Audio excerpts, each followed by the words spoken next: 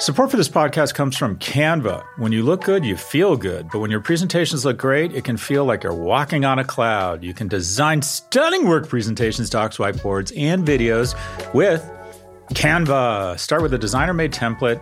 Use it as a springboard for your design. Add images, graphics, charts, and more from Canva's massive media library. Start designing today at canva.com. Designed for work.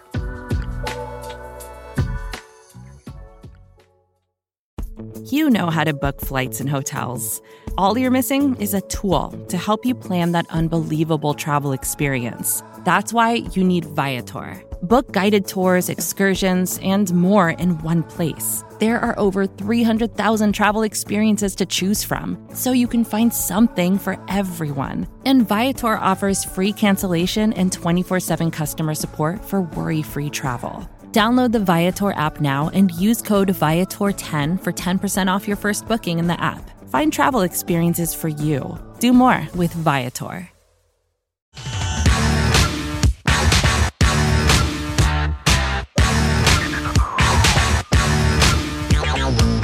Welcome to the Prop G Pod's Office Hours. This is the part of the show where we answer your questions about business, big tech, entrepreneurship, and whatever else is on your mind.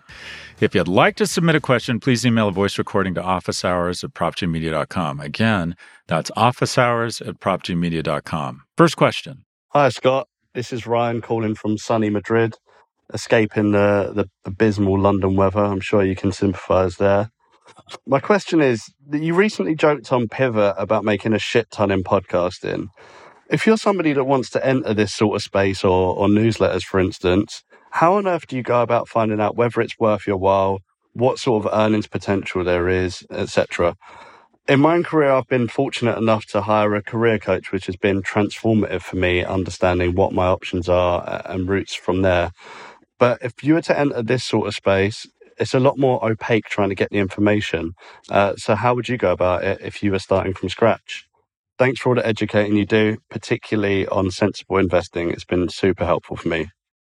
I'll be very transparent about the business of podcasts. So first off, it's a pretty shitty business for 99.8% of the people in podcasts. There are about 4 million podcasts in the world. Ad revenue in the U.S. is just shy of $2 billion. U.S. podcast ad revenues grew 26% in 2022 year on year to $1.8 billion. So the good news is the industry off a small base is growing faster than almost any other media channel. So this is the bottom line about podcasts. It has very low barriers of entry. All you kind of need is 2 turntables and a microphone, so to speak.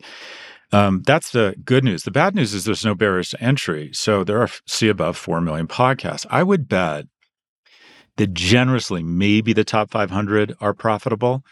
It does require some money, not a lot, but to do it well, here at Prop G, we have a team of 12 people, and probably 3 to 4 are mostly focused on our podcasts. At Pivot, my other podcast, we have a producer and 2 associate producers and someone who does the sound engineering, and then two co-hosts. So, it's kind of a small village, if you will. And when we started the podcast, I think in the first year, we maybe did $1 million in revenue. Now, be clear. So the reason we were able to do that is because my co-host at Pivot has a big footprint. She's considered probably the iconic tech journalist of our generation. She was early to podcasts, so we kind of started with a lot of momentum. I have a decent following through my newsletter, No Mercy, No Malice, which now has almost 500,000 subscribers, and I'm a total media whore on TV a lot. So we came out of the gates with a lot of, we hit the starting line already at, a gallop or a canter or a sprint, whatever the term is. And Pivot is probably consistently a top 100 podcast. Prop G is probably a top 200 podcast. But the reason why we make good money is because our CPMs are high because of our audience. Specifically, Pivot gets a kind of the typical listener on Pivot is a high-earning executive, oftentimes in the media world, oftentimes in the tech world, including a lot of tech CEOs. And if you're a brand trying to sell into the enterprise, it's not easy to reach this type of decision maker. So we get very high CPMs. I would bet that we're one of the, 20 or 30, or maybe sometimes one of the 10 largest top-line revenue podcasts. And Pivot is about I think it's about a $7 to $10 million a year business. Started as one. It's growing really fast. And so that's a small business, 7 to 10 million. I bet Prop G is somewhere around a $5 million business, $5 million a year business. So these are small businesses, but the thing is, even with a team of 4 or 5 people on each podcast, as you can see, as you start to do the math, these things become very profitable very fast if you can make the jump to light speed. But here's the thing. You want to talk about income inequality. If there are 200, 300, let's call it 400 podcasts that are kind of really profitable off of a base of 4 million, what is that? That's 0.0001% maybe that actually make real money. That's not to say you shouldn't do it. It's interesting. It's fun. It's a way of expanding your reputation, your awareness, going deep in terms of domain expertise. Maybe you just enjoy it yourself. The majority of podcasts are either passion projects or people are putting out podcasts to try and drive awareness and business through something else they can monetize. So it's a very difficult business. I would not look at it realistically as something you are going to make money off of. In terms of broader thought leadership or getting into media, I think the specific crowds out the general, and that is you want to focus on a specific domain. I would just do one podcast a week initially to see if you like it, see if you get any sort of traction. But going into podcasting thinking you're going to make a lot of money, you're going to be very disappointed. The vast majority of podcasts are money losing and effort losing. I know some fantastic podcasts from really interesting people that after a year or 2 years, they decided to discontinue because the juice just wasn't worth the squeeze, if you will.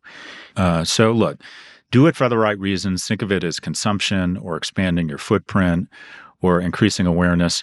Give it a shot. Get a good microphone, plug it into a computer. Another one I'm running on here. One of the other wonderful things about podcasting is that you can do it from anywhere. I have a tech person that follows me around, Drew, that kind of saves my bacon and ensures that we do a really good job of it.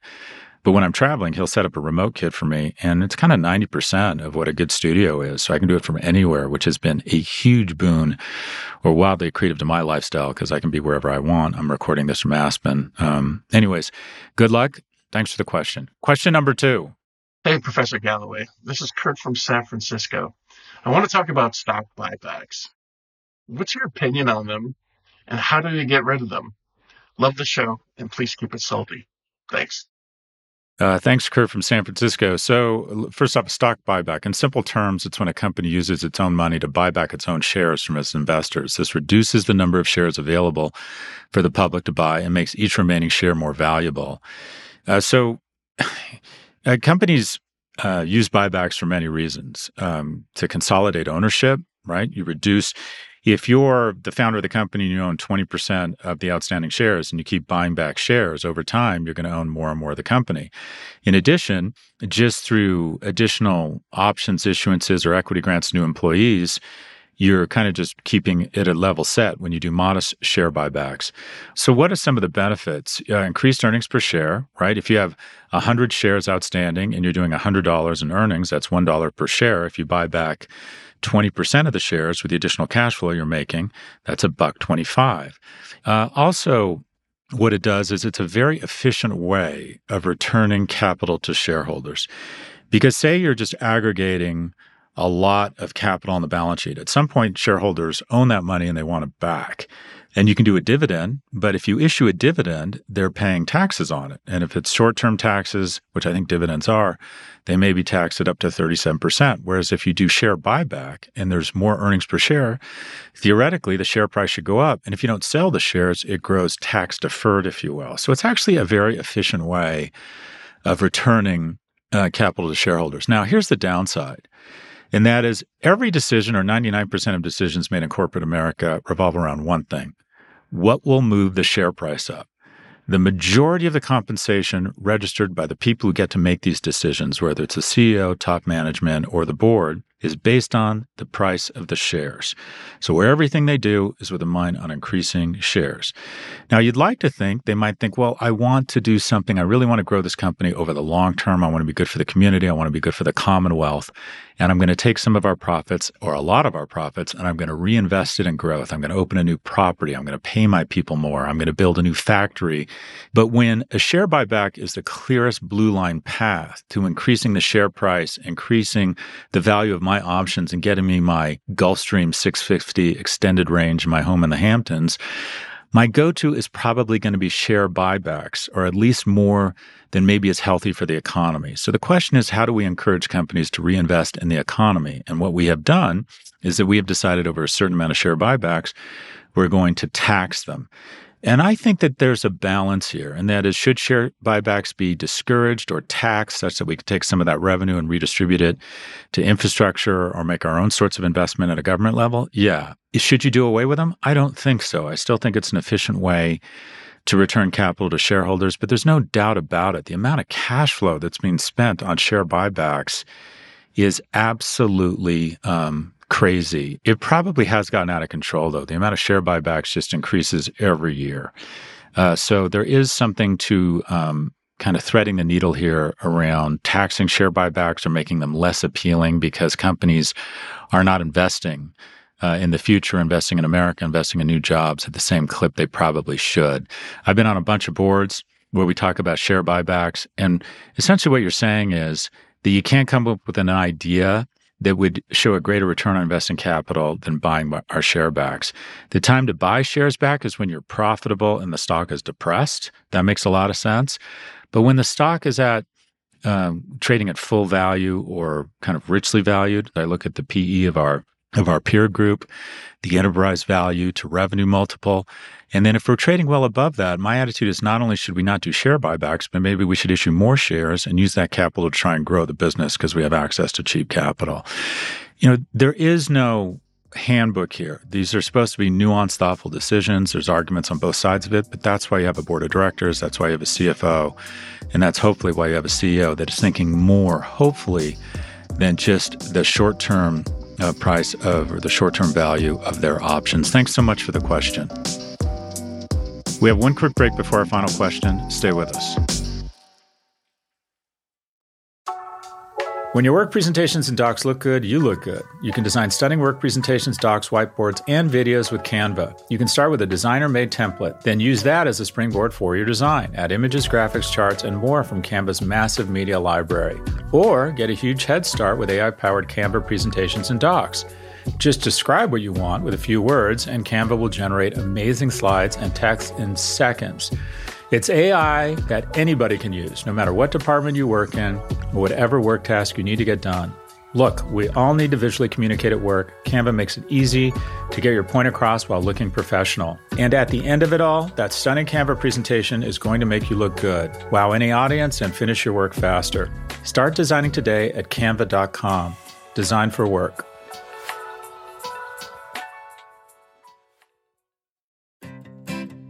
Support for this show comes from Slack. You're a growing business, and you can't afford to slow down. If anything, you could probably use a few more hours in the day. That's why the most successful growing businesses are working together in Slack. Slack is where work happens, with all your people, data, and information in one AI-powered place. Start a call instantly in huddles and ditch cumbersome calendar invites. Or build an automation with Workflow Builder to take routine tasks off your plate. No coding required. Grow your business in Slack. Visit slack.com to get started.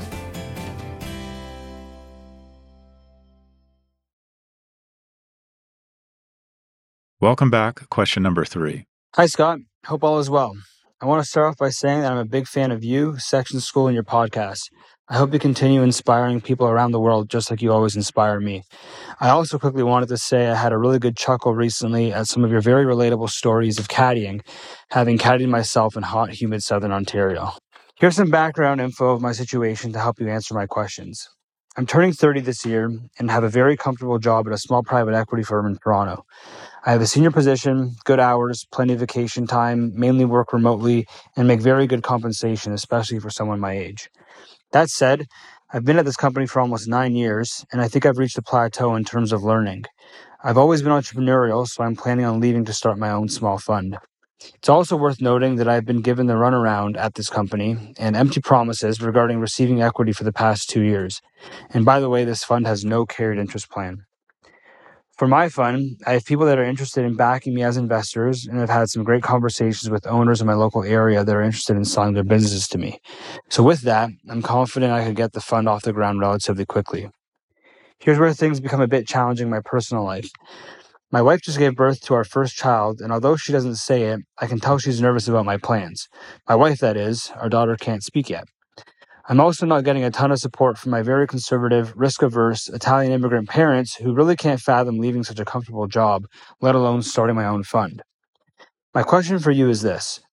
What should I be considering when it comes to timing my departure and starting my entrepreneurial endeavor? Am I crazy to be doing something like this with a newborn and hopefully more kids in the future? You've been extremely entrepreneurial while starting and growing your family, so I'd love to hear what you have to say. Thank you very much in advance. First off, thanks for the kind words. This is called a good problem. You have a great job, but you want to step out on your own. And I do believe, I'm a sexist here. I think that one of the more powerful chocolate and peanut butter combinations in many U.S. households is you typically have one person that's more conservative and thinking about the well-being of the family unit and wants to be risk conservative. And then you have one person that tends to be more risk aggressive. Now, in terms of your decision, the way I would couch it or frame it or think about it is how much money do you have in the bank? Because let's assume you think it's going to take you 1 year to get to profitability. Assume it'll take 2 or 3 years. Do you have 2 to 3 years of income saved up such that your family could live as they're living now without any financial stress? I think what your parents think, quite frankly, I think you listen, but you don't hear them. I think immigrant parents are just can't even imagine what you're doing. They think you've hit the jackpot. It sounds like you have a lovely wife, you have a kid, a good job. If your private equity fund is not giving you carried interest, then quite frankly, that's not a great tell. If you're fortunate enough to have the skills to be in private equity, quite frankly, my brother, you have an opportunity to be really wealthy, but the way you get wealthy is through carried interest. And if your firm isn't offering that, I would say that, yeah, maybe it is worthwhile to consider going out on your own. Going out on your own is very scary and very nervous. I would suggest a couple things. One, the key for a private equity firm out of the gates is AUM. It doesn't matter how good your performance is if you don't have the capital to buy companies. Two, I would think about finding someone, you sound very young, maybe someone a little bit older who has a stronger contact base that might have an easier time raising capital. But the best way to get another job is to already have one. And the way you get another job in private equity is you already have kind of the AUM. I don't want to say locked down because you can't actually raise money while you're working for the other firm, but you're really confident you can raise that first $50, $100, $200 million. When I started L2, I had exactly $700,000 to my name, and I'd started it in my 40s. And I thought I was going to have a lot of money at a very young age, and the dot-com or dot-bomb implosion and the great financial recession kind of nearly wiped me out. And when I started L2, I was losing about $100,000 a month.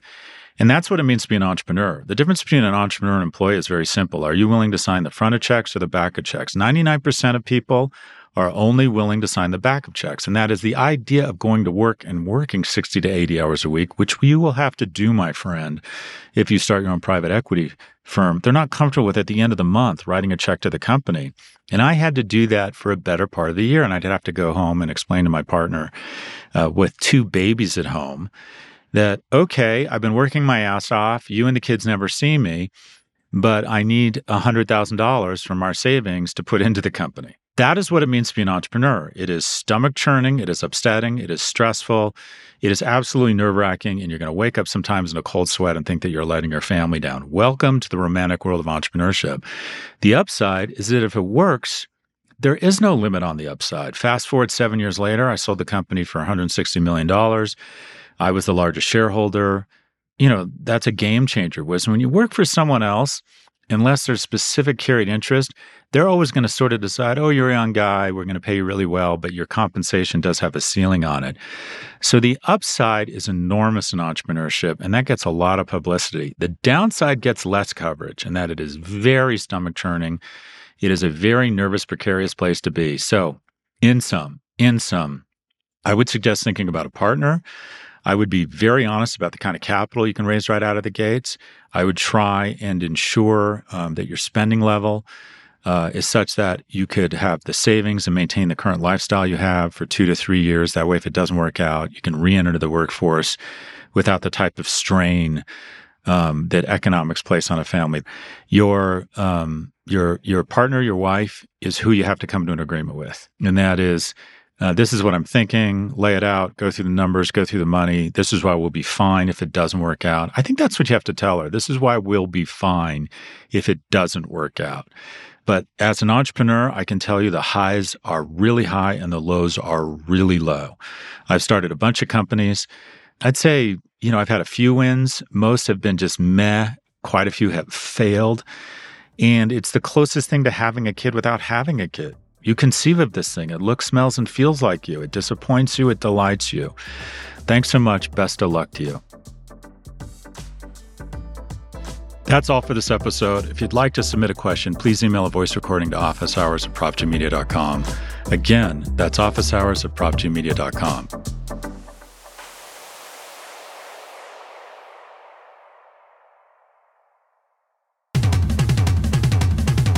This episode was produced by Caroline Shagrin. Jennifer Sanchez is our associate producer, and Drew Burrows is our technical director. Thank you for listening to the Prop G Pod from the Vox Media Podcast Network. We will catch you on Saturday for No Mercy, No Malice, as read by George Hahn, and on Monday with our weekly market show. Thanks to Canva for their support. You're busy, there's no denying that, and we all wish for just a little more time in the day. So why not let Canva help you get your work done faster and more efficiently? You can get started with their AI-powered presentations. Just describe what you want with a few words, and Canva will generate amazing slides in seconds. It's AI that anybody can use, no matter what department you work in, or whatever task you need to get done. Finish your deck faster. Start designing today at canva.com. Designed for work.